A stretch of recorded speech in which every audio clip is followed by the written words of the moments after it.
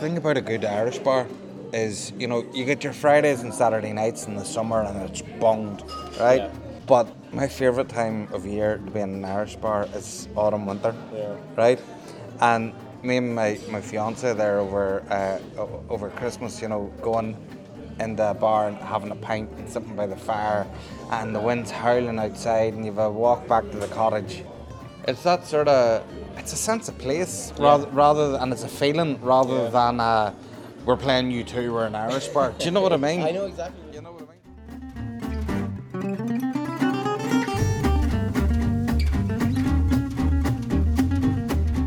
I'm Owen Walsh, and this is the Brussels Beer City podcast, the Diaspora season. If you haven't listened to the trailer for the new season or read the recent blog post over at beercity.brussels, then you won't know that this season of the Brussels Beer City podcast is taking a slightly different direction than the one that wrapped up way back in November 2020. This time around, it's all about Brussels diaspora drinking dens. And given my own immigrant background, I moved from Ireland to Brussels all the way back in 2009. I don't think I'd be able to show my face back home if I didn't start the season by looking at a global phenomenon that's had an ever-present footprint in Brussels basically since the very beginning of the trend 40 years ago. I am, of course, talking about Irish pubs, Ireland's unofficial embassies.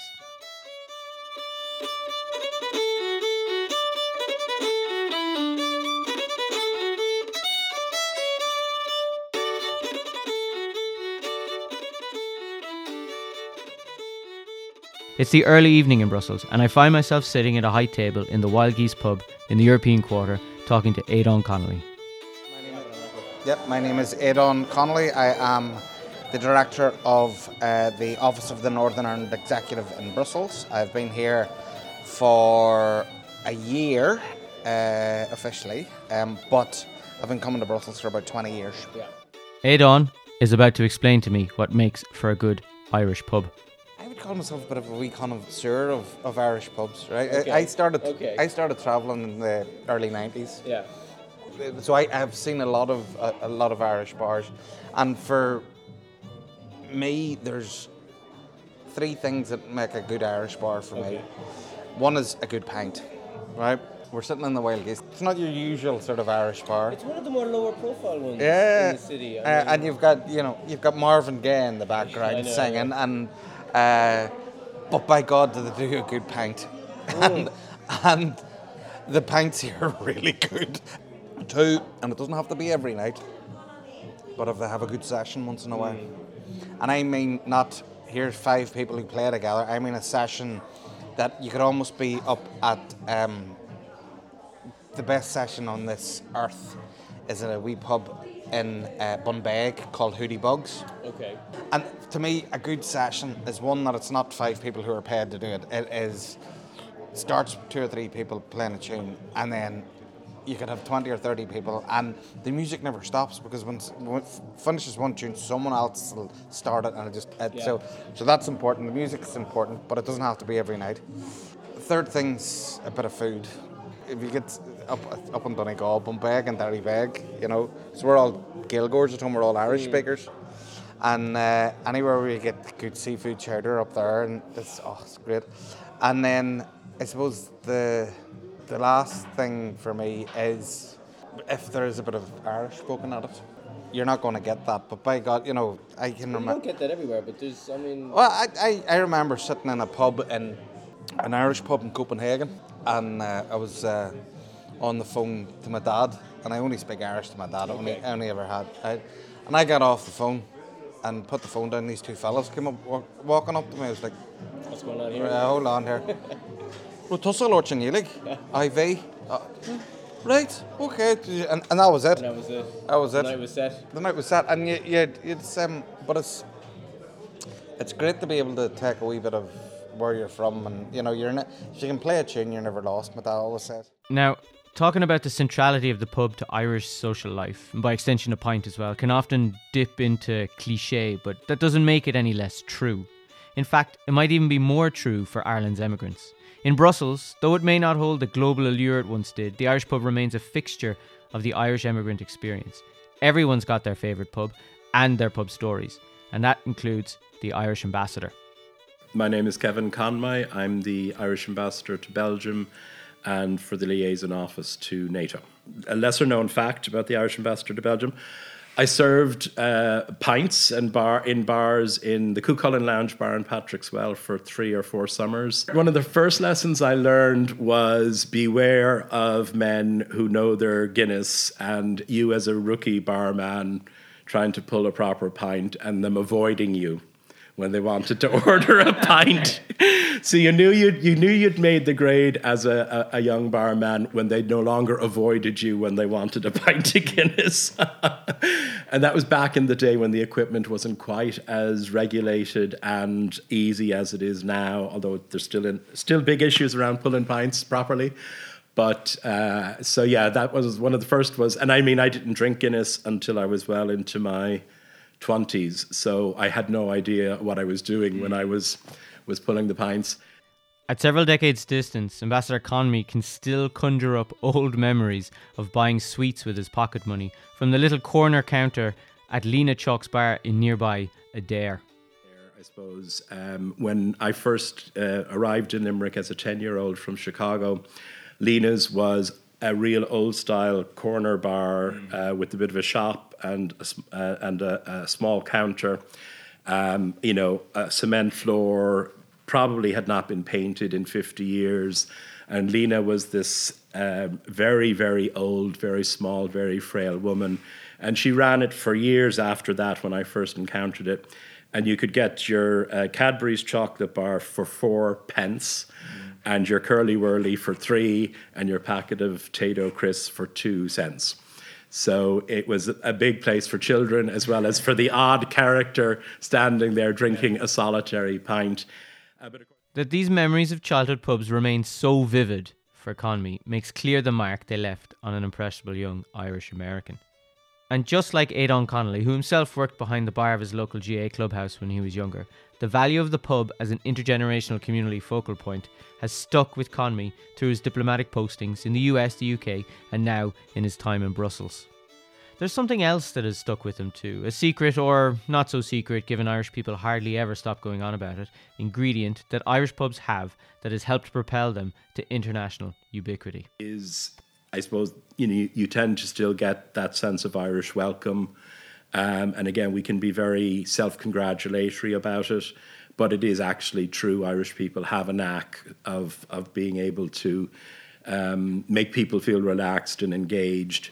And I'm constantly surprised. I mean, the diplomatic community here in Brussels is huge, given you have the EU, the bilateral, NATO, etc., and the numbers of foreign diplomats who tell me, yes, I was in Ireland when I was studying or when I was traveling around in my university years, and one of the most memorable experiences of my life. And quite often it entails stories about pubs in Dingle or in the west of Ireland, and meeting old men who told them wild stories, etc. So it is part of what people take away from visits to Ireland and Irish engagement, and finding those spaces around the world are really important ways of keeping that link to Ireland and Ireland's offering alive for other people. That knack, the ambassador says, that Irish people have of putting on a good welcome for somebody, that's what has kept Brussels in Irish pubs since the first one opened nearly 35 years ago.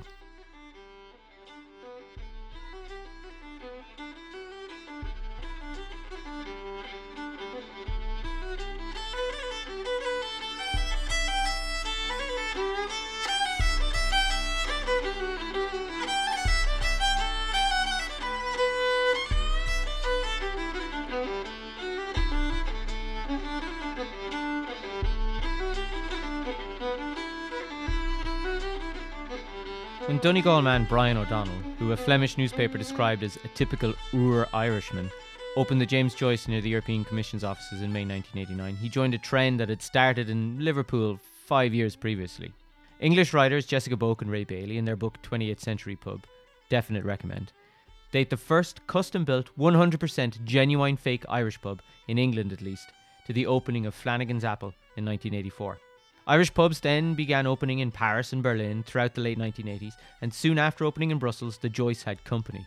In early 1990, Kitty O'Shea's launched in the shadow of the European Commission's headquarters, and throughout the 90s, more pubs followed. For over a century, Brussels had been a stronghold of English beer, but soon ads for Guinness and Kilkenny were replacing Whitbread Pale Ale and Watney's Red Barrel on pub facades across town. In the EU quarter, pubs like the Queen Victoria, where British diplomats celebrated the UK's entry into the EEC in January 1973, were supplanted by the Joyce, Kitty O'Shea's, the Old Oak and O'Farrell's on Place de Luxembourg. A building on the Burstplain that had once displayed a 2-storey tall Bovril sign became a branch of the O'Reilly's pub chain, and on Place Flagey, a bar that had once advertised Bière Anglaise was rebranded as Devil Eras after Ireland's most consequential politician. Aidan Connolly, then a young student, experienced this Irish pub fever at first hand. I started travelling in the early 90s. Yeah.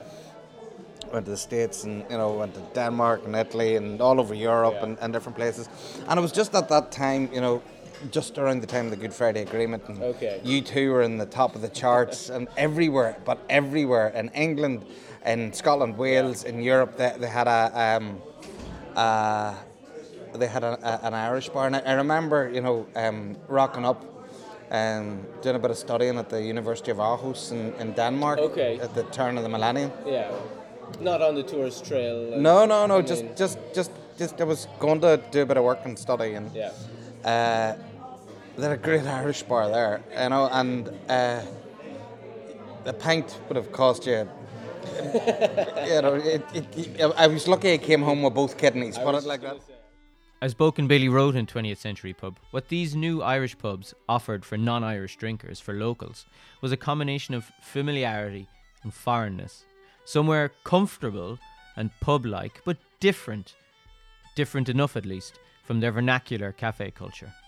This was no different in Brussels than in Birmingham or Berlin, or the Danish bars that were haunted by a student, Aidan Connolly. I think that's really fascinating, that there's something about this export which just really works in loads of settings internationally.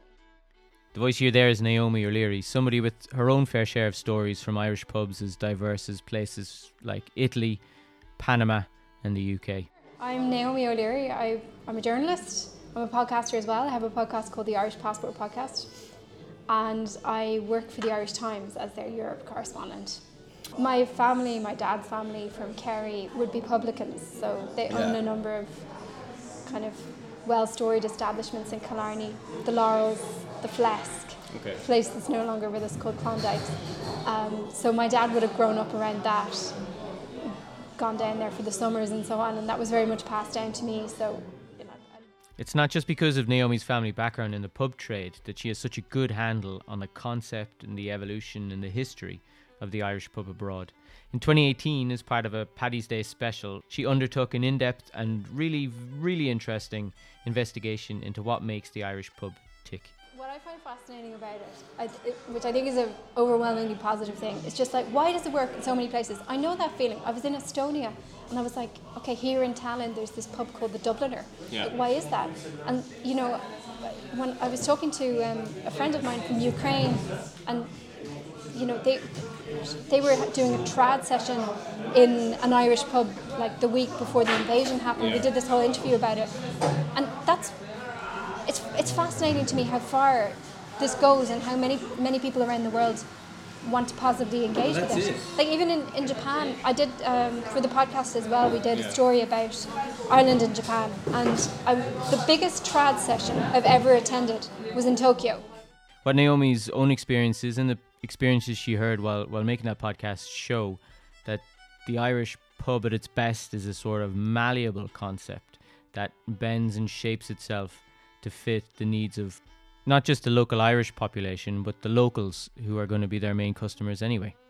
Having said that, they also, they have their own reality separate from their link to Ireland.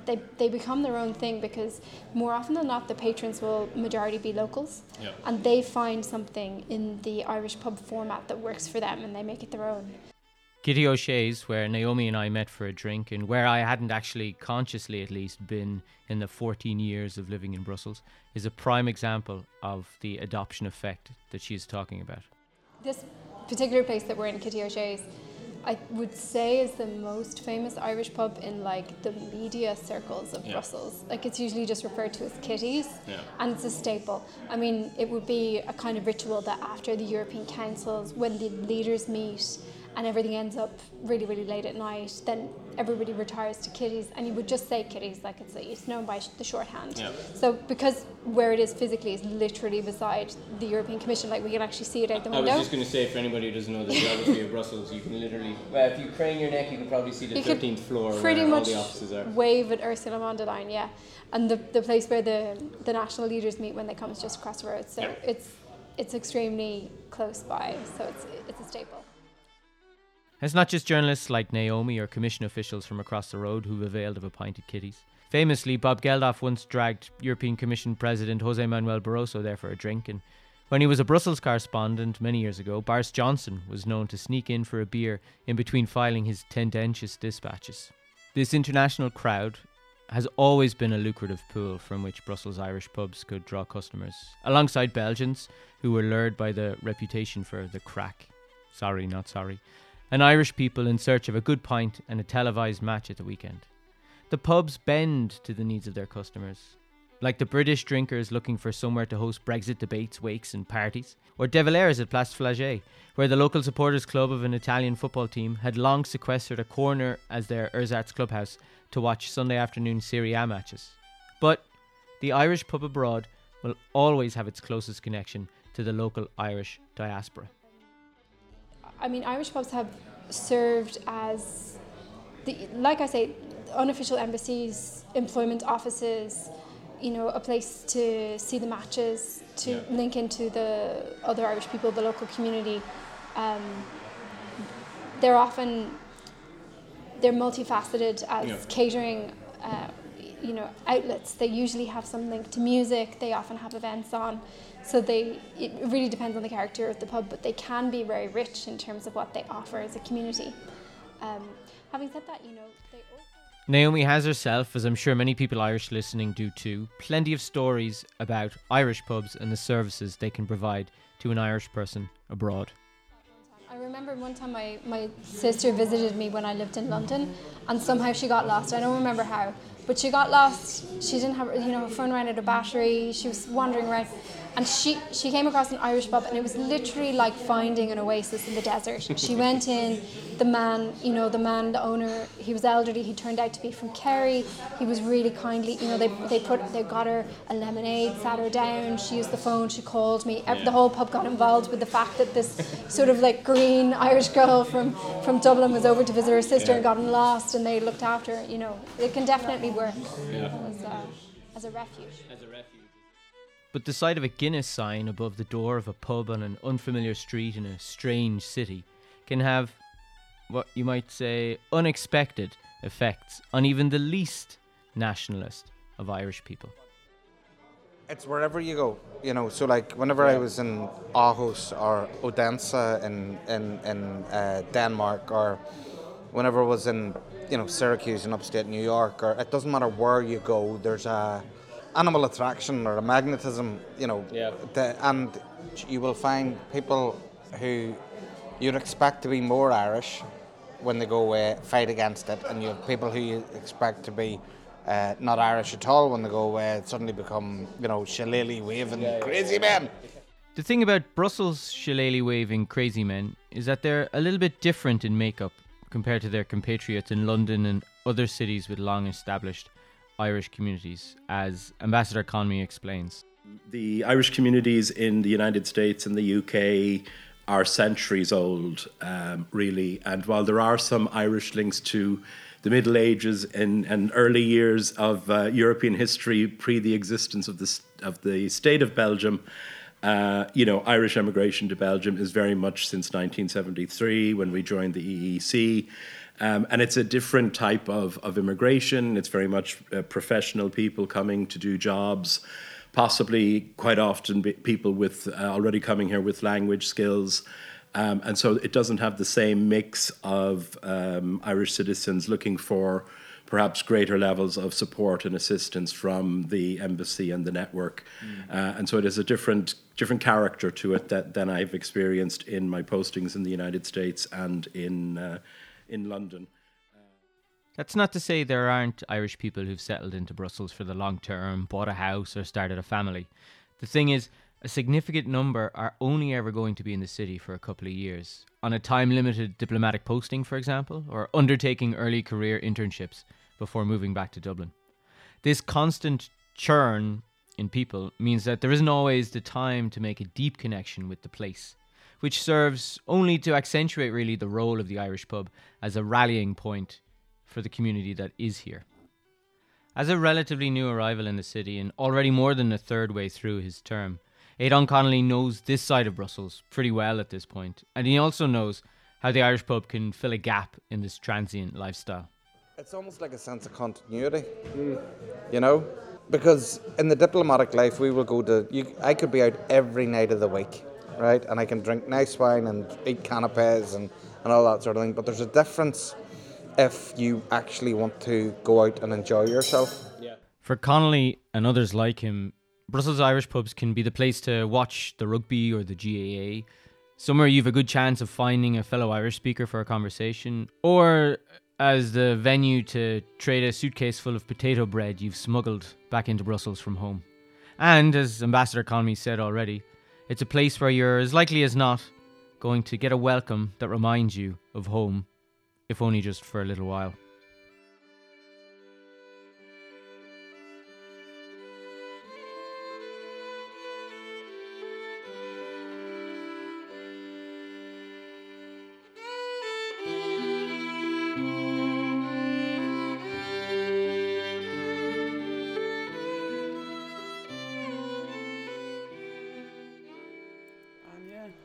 As I say, people are looking for the relaxedness that comes with an Irish pub. That's what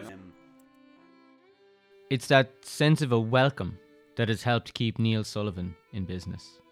After a long career in the pub trade, spanning 30 years in stints in America, the Netherlands and Germany, Sullivan took over the Wild Geese a decade ago. And more than in any other country he's worked in, he says, the Irish welcome is uniquely suited to lending the Irish pub a competitive advantage in Brussels.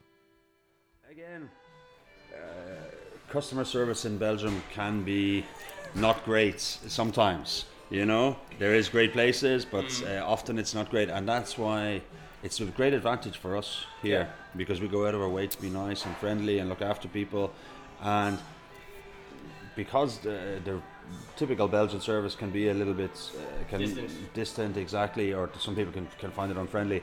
It's a great bonus for us. Yeah. It's a great bonus for us to be friendly, you know. So yeah. It's a competitive edge, that welcome, that openness, that relaxedness, that's become increasingly important for Brussels Irish bars, as the city's hospitality sector has experienced significant disruption in recent years. Drinkers' expectations of the pub are changing too, and it looks as if the fever for Irish pubs that gripped Europe 2 decades ago appears to have broken. And I think also that high point has passed. I think a lot of people who opened Irish bars around the world in the heyday of the late 80s, early 90s, a lot came and went. Yeah. And I think actually now... That's certainly true in Brussels.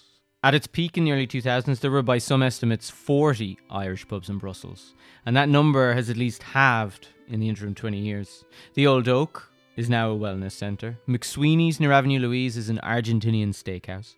O'Farrell's opposite the European Parliament has been an exquis for at least a decade now.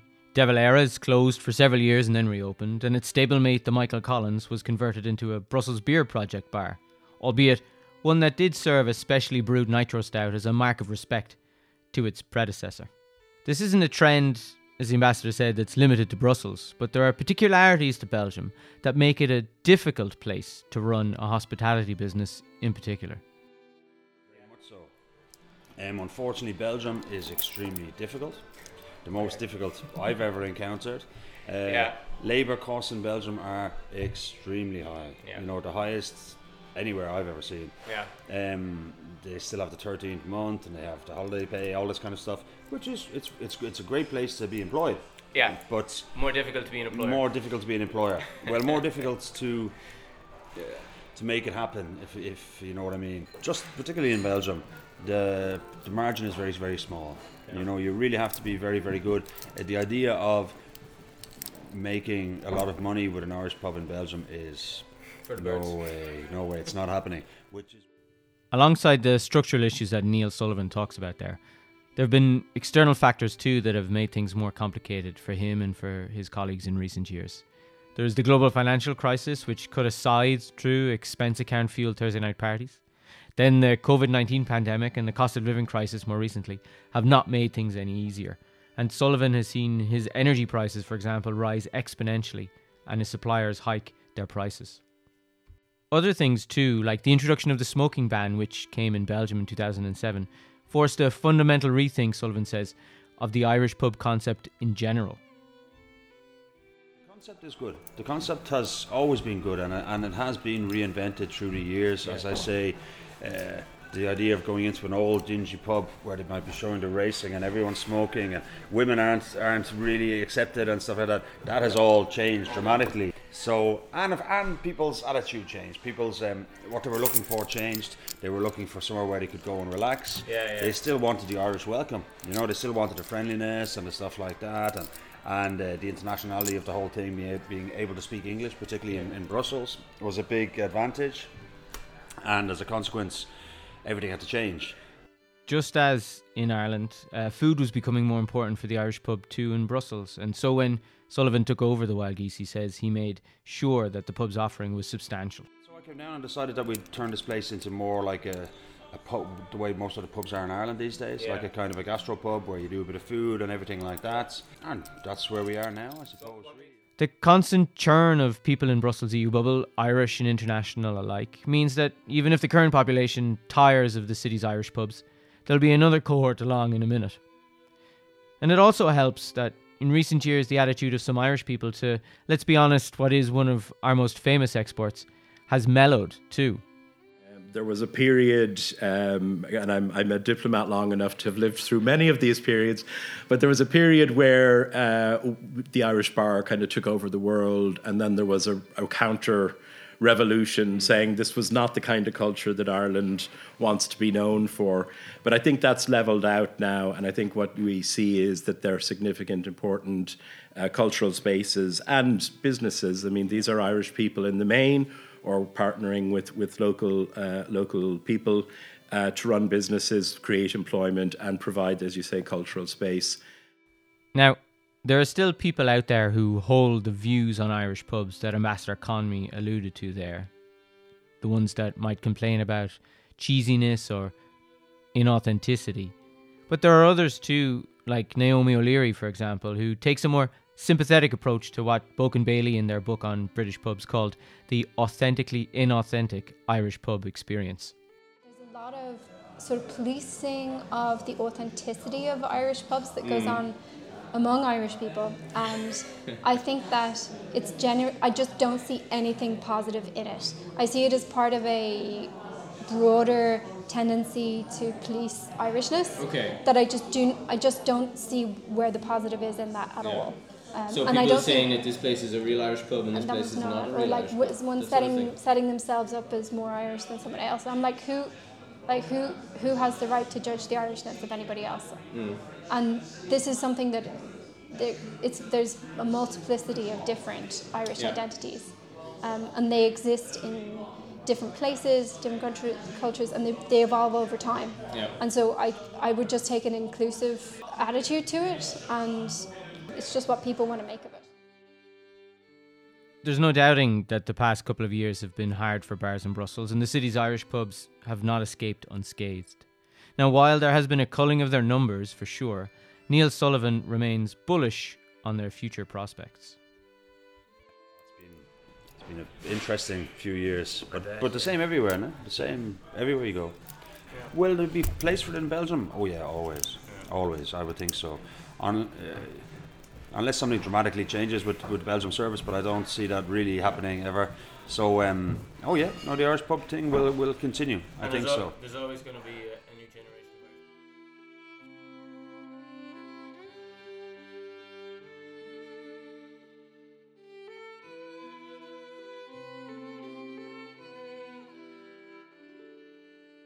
And maybe Neil is onto something, because even now there's a new Irish pub under construction in central Brussels, claiming as it does to be the biggest and best Irish pub in Brussels and with true atmosphere.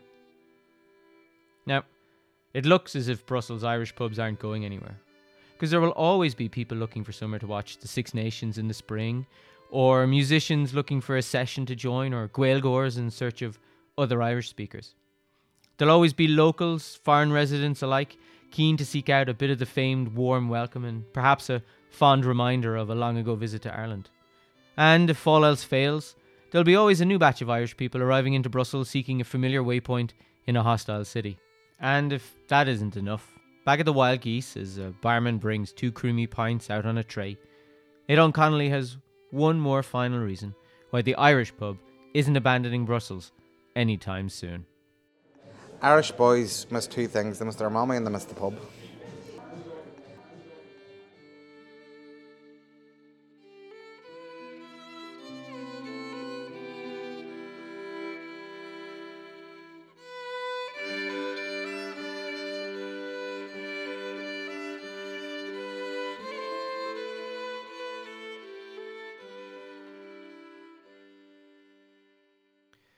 I'm Owen Walsh, and this has been the Brussels Beer City podcast.